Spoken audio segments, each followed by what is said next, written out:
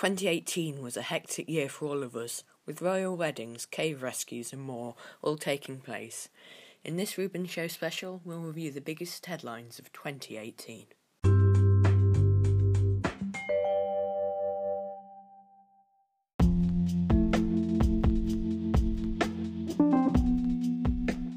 In March, it was revealed that Cambridge Analytica had compromised more than 50 million Facebook users' personal details for research.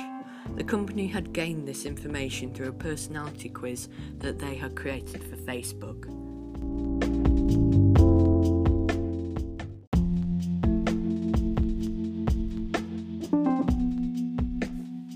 After that, in June, Kim Jong-un announced that he'd denuclearise at a summit in Singapore with President Donald Trump.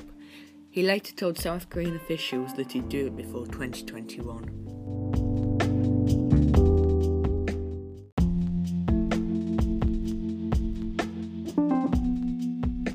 Then in the summer, 12 boys and their football coach got stranded in a cave in Thailand. Then the world rallied together to rescue them. But the drama was increased when Elon Musk referred to a British diver as a pedo on Twitter.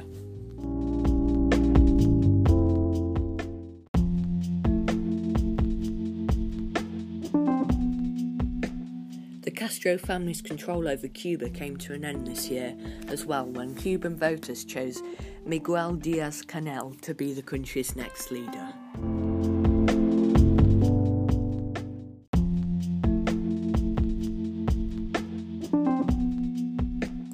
And finally, in one of the biggest events of the year, Prince Harry and Meghan Markle married at Windsor Castle while being watched by 50 million people in the UK and US.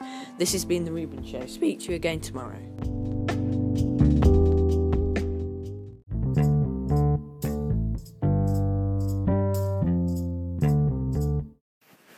Oh, and I missed out Brexit deliberately.